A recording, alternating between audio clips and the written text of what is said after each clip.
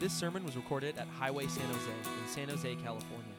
If you'd like to find out more about Highway Community, you can head to www.highway.org.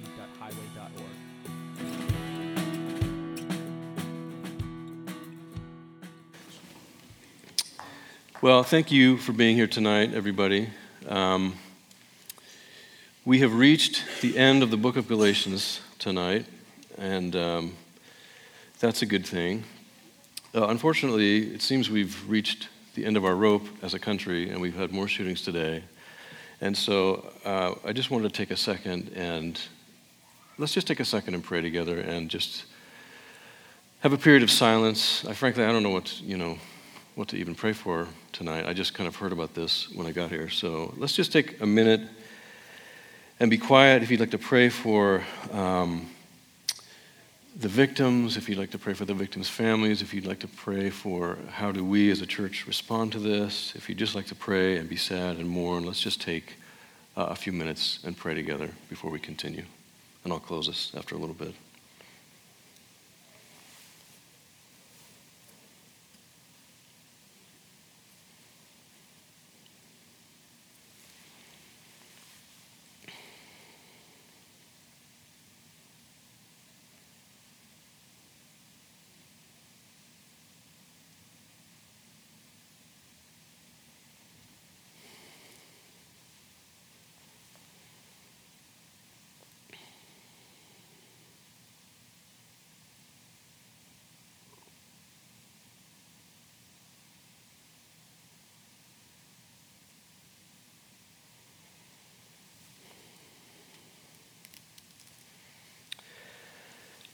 Heavenly Father, we are sad tonight again, and it feels like every few days there's something to be sad about in this way. We know you have overcome the world, and yet we see the effects of the fallen world that we live in all around us. We see the division, we see the fear, we see the violence. We saw it in France this week, and we see it back in our own country this week as well. Would you calm our hearts as a country? Would you calm the divisions that roil within us? And would you show us, as Christ followers, how to be a healing presence locally, globally, whatever it might be? God, would you continue to speak to us? And may we not sort of shut our eyes from this, but may we be present to it and be present to what you would have us to do and how you would have us mourn and move forward from here and pray. And so, God, would you move among us and stop the violence in Jesus' name. Amen. Amen. Well, before we get to the last section of Galatians tonight, I wanted to kind of go back through the book and kind of look at some of the greatest hits from Galatians, if you will, in order to kind of remind ourselves of where we've been through the book and some of the high points in Paul's narrative. So as we do that, you might recall the incident that opens the book of Galatians. And it's a situation that kind of sits as the backdrop to the whole book. There were in Galatia certain teachers, some might even call them missionaries or false missionaries, who were preaching a form of Christianity that combined the teachings of Christ with the ancient Jewish practice of Torah, or keeping the laws of Moses. And in and of itself, that's not surprising, given that the Christian movement began in the Jewish context. And so these new communities of faith were having to figure out what that meant and what to do with all these traditions that they had in place. But these teachers took it a step further, and they said things like, no, you had to practice Torah, you had to adhere to the laws of Moses, and you had to be circumcised and things like that to be part of the new community of Christ. Well, Paul says, no way. And that's the argument that the content of Galatians hangs on. Paul trying to lay out that in Christ, we now focus on new things, on the Spirit and on our faith, and we don't look to outward actions and to practicing the law and things of that nature to define our faith. So at the beginning of the summer, I met someone who was part of the Jewish tradition and a friend of my wife's. And she asked me what I did, and that's always an interesting conversation. And we got through that, and I told her I was going to be doing some preaching, and she was very kind and very interested, and said that, in fact, her father had started a synagogue years ago in San Jose. And so we were at a wedding together about 2 weeks ago, and she, again, very kind, remembered what I'd said and said, well, how is the preaching going? And I said, well, I think it's going okay. You probably have to ask for the poor people that have to sit out there and listen to me mumble, but I think it's going okay. And she said, well, what are you preaching about? What are you talking about? And I said, well, it's funny you should ask. We're looking at Galatians, and we're looking at how when Christ came, Jewish people were trying to figure out how to take these traditions and make them new or not, and Paul was dealing with that. And she was very interested by that, and I said, do you mind if I ask what do you think about that? Do you practice any of this stuff, and how does that sit with you, kind of a thing, And she said, well, she wasn't very active, but she the one thing that she did do was she kept kosher. She tried to keep the kosher laws, and I asked her to kind of tell me more about that, and she said, I love doing it because I feel like it connects me to the past. It connects me to something bigger than I am. And so I thought that was interesting in light of Galatians, that here we are, thousands of years past Galatians, and it kind of brought the earth-shaking nature of the book into view for me, because here were these people who had these traditions that were very meaningful to them, and spirituality is us reaching for the same thing. We all want to feel like we're connected to something. We're connected to God. We're connected to something bigger than ourselves, and that's what Paul was kind of up against in Galatians, trying to unhook people from these traditions that had kind of attached to some of them in an unhealthy way. So that's kind of the world of Galatians. So let's just go back and kind of quickly go through some of the greatest hits of Galatians, some of the key teaching. So here we go. Chapter 2, verse 16. Know that a person is not justified by the works of the law, but by faith in Jesus Christ. So we too have put our faith in Christ Jesus, that we may be justified by faith in Christ and not by the works of the law, because by the works of the law no one will be justified. So this is a key teaching in the book. Paul presenting the idea that it's not the law that saves us. It's not the practices.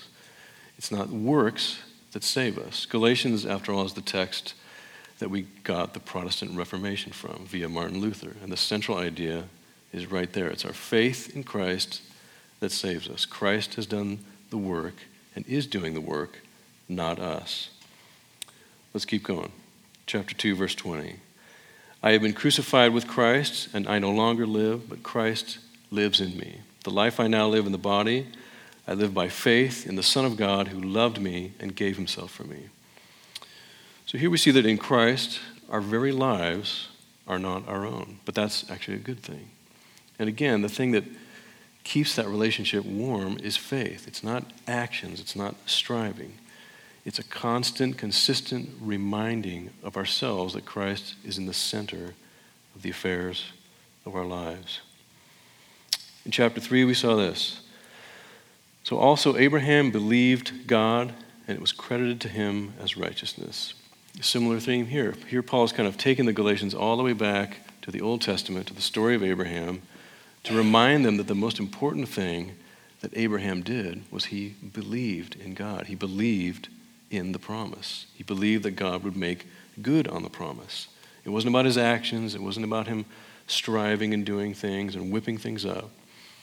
So in kind, we should focus on our faith in Christ and on our belief and on him, not on our ability to be righteous or to somehow manufacture righteousness. Also in chapter 3, verse 26, so in Christ Jesus, you are all children of God through faith. For all of you who were baptized into Christ have clothed yourselves with Christ. There is neither Jew nor Gentile, neither slave nor free, nor is there male and female, for you are all one in Christ Jesus. If you belong to Christ, then you are Abraham's seed and heirs according to the promise. So this is the central text addressing the division in the community that Paul was faced with in this stratified society organized by class. Again, this is like an earth-shattering teaching.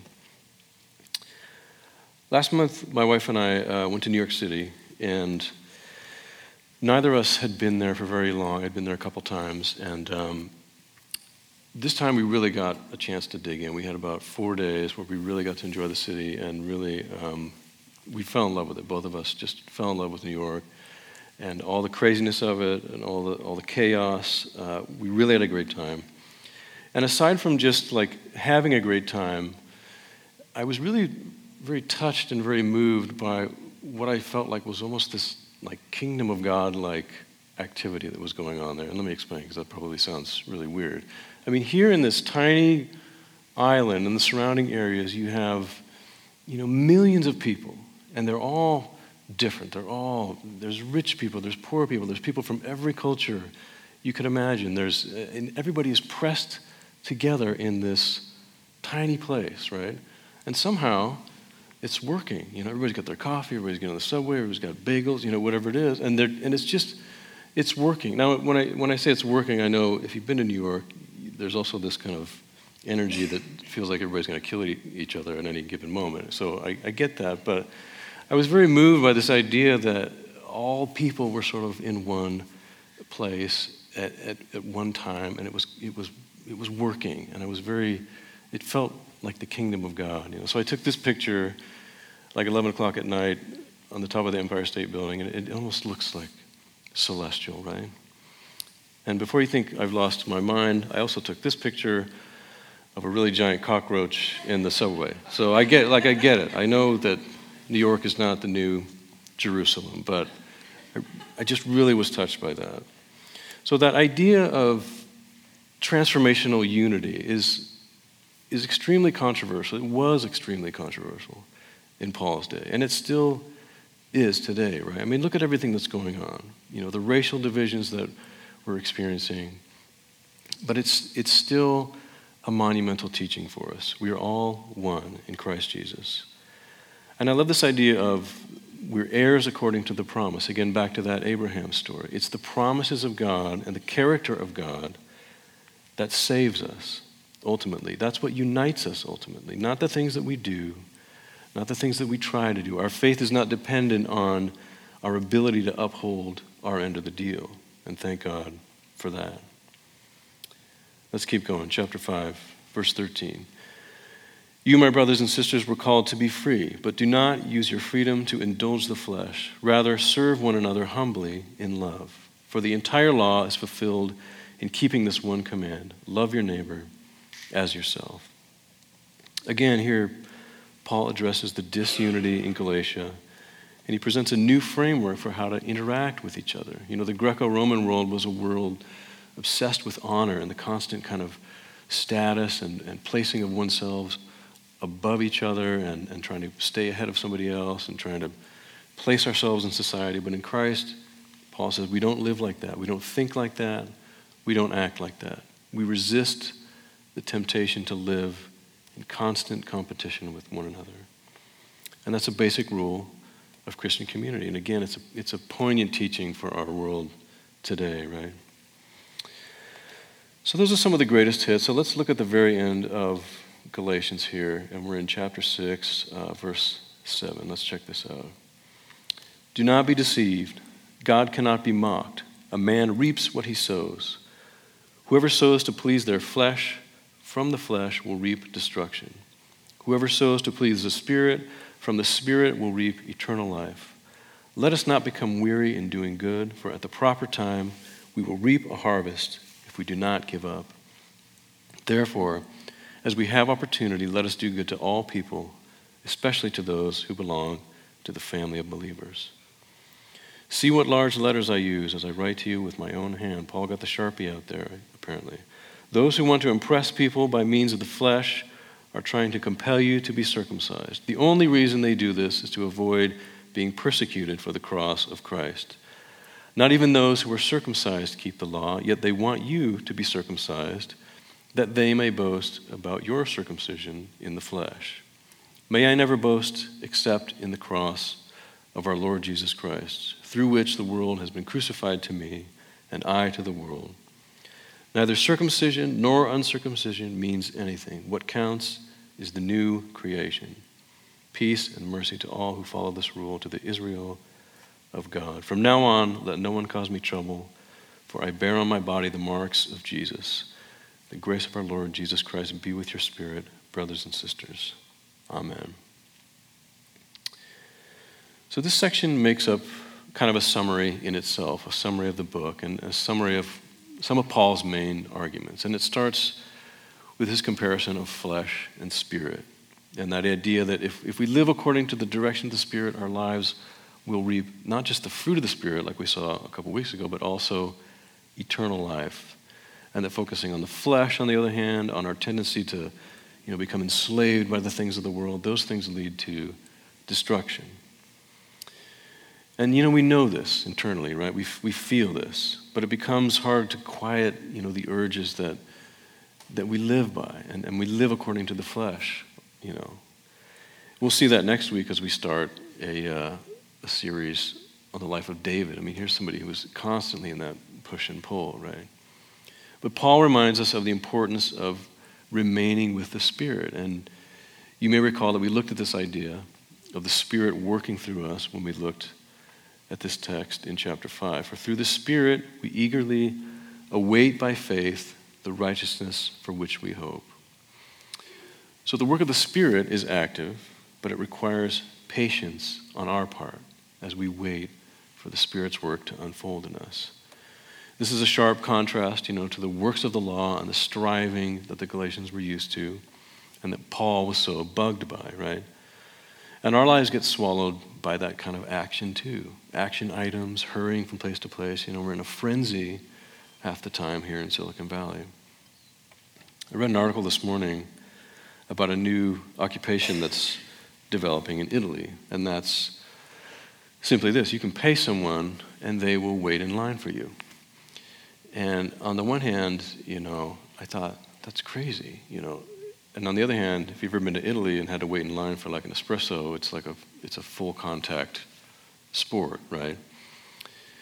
But I thought, isn't that amazing that we're in this world now where we can't even wait in line. We have to pay other people to wait in line for us. It's ridiculous. And then I thought, wait a minute, Costco. I think I would pay a lot of money for somebody to just, here's the cart, I'm going to go have some samples, have some shrimp dip, right?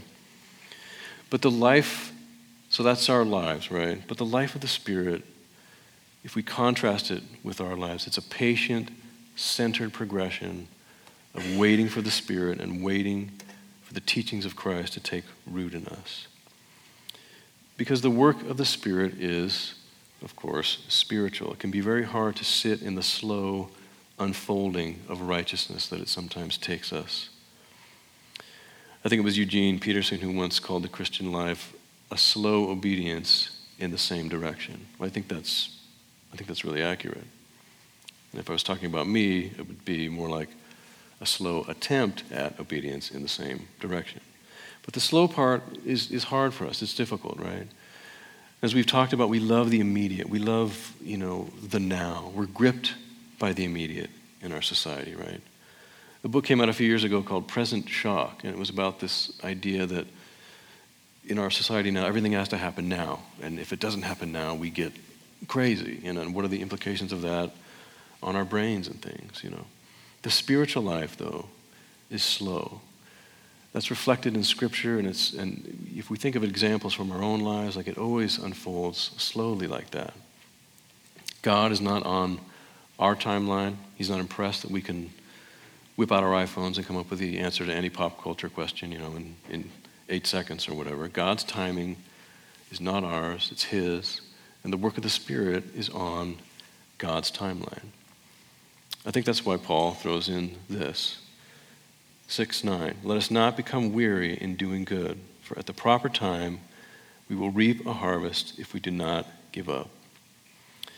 So this is something that Dean, who founded Highway, has told me and our staff over the years as we get discouraged or tired or disenfranchised.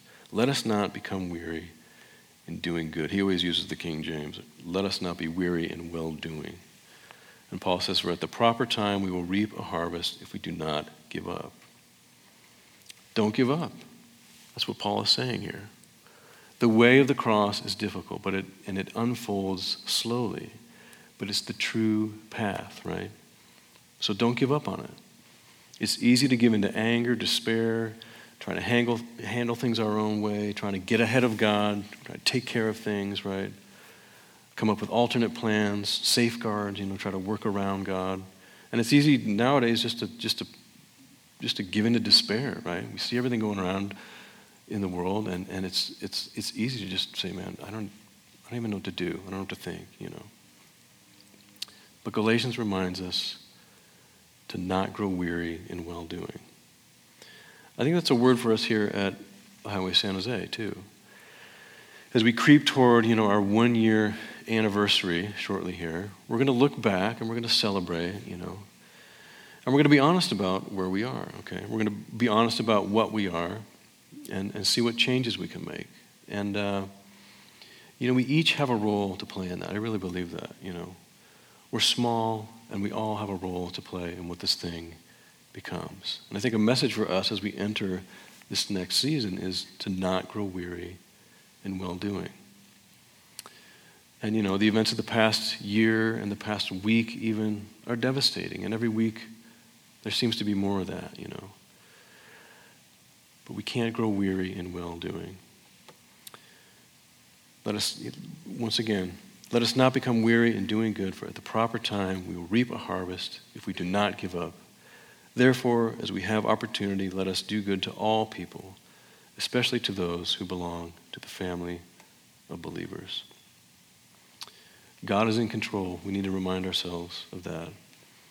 And as we saw last week, we're not the center of the universe. Thank God for that. We're followers of Christ, and we have a responsibility to faith and to each other and to doing good in the world and helping to initiate the kingdom of God. That's why we're all here, right?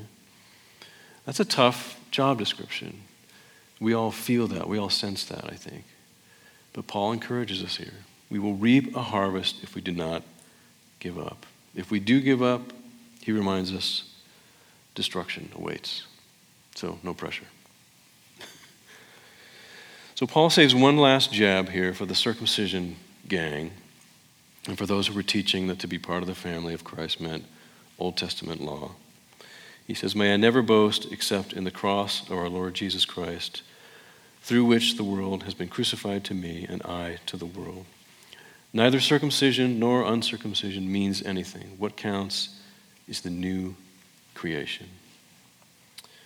What counts is the new creation. After everything that Paul has gone over, after the divisions in the community, the factions, the false teaching, the confrontations, at the end of the day, at the end of the letter, Paul assures us that what counts is the new creation. It's the answer to that question. Are you a new creation? Am I a new creation? Are we becoming new creations? Are we living by faith, patiently, through the Spirit, Is the fruit of the Spirit seen in us? Is it coming out of us? So as we close tonight and we close out the book of Galatians, I think that's a fitting place to end on this idea of the new creation. Galatians has been about God telling us just that in Christ there's newness. There's a new way to think about our lives. There's a new way to think about other people and how we divide ourselves from other people. There's freedom in that. There's freedom in that newness. In fact, the life with Christ, as we've seen, is the definition of freedom. It's for freedom that Christ has set us free. So that's a question for us tonight. Are we new creations? Are we being constantly made new as we live Spirit-filled lives? Those kind of lives can be the antidote to what's going on around us, I think. I think we believe that. I think we have to believe that. If we live as new creations, doing good to all people, as Paul says, our newness just might bring healing to the world, which, after all, is what Christ came to do. And again, our little church campus here is a new creation, or at least we hope it is, right? Can we dedicate ourselves to that idea as we take root here in San Jose and kind of begin our next chapter and find out what our story is? Can we embrace the idea that God wants to do something through us here? Through us and in spite of us, maybe. And so we ask ourselves, what ways will our communities here in San Jose recognize us as new creations, right? It's exciting to think about. And we'll be talking more about that as we move toward September and beyond. But during the few minutes that we have left tonight, I'm going to ask the band to come back up. And we're going to reflect and be thankful for the message of Galatians. And around the room, there's a few stations. There's one here, and there's one over there on that table, and then there's one over there. And these are just simple meditations on some of the challenges that we've walked through together in Galatians. So we'll take a few minutes tonight as we close and just walk around and interact with these. There's a few things to do, and touch and write and things like that. But just use this time to worship and remember some of the teaching that we've encountered in Galatians. And if you'd like to sit there and worship or walk about the room or just be quiet, that's okay too. But we're going to take a little bit of time and reflect tonight as we close. And as we do that, let me pray for us. God, we thank you for the book of Galatians. We thank you for the eerie way in which it speaks to us today. Through Paul, you were writing to a world divided, a church divided, a community divided, and we're the same. Our world is divided, and we long to step into the spaces where we can help and create unity and, as Paul says, do good to all people in the world. And God, as we finish up the book tonight, God, would you speak to us in terms of what you'd like us to take and digest specifically as individuals, as Highway San Jose. God, and as we interact with the stations, would you speak to us? And would you bless us and bless us over the coming year as we figure out our story and continue to figure out what our mission is here in San Jose. Thanks for the book of Galatians. Thanks for your teaching. And thank you for loving us. In Jesus' name, amen.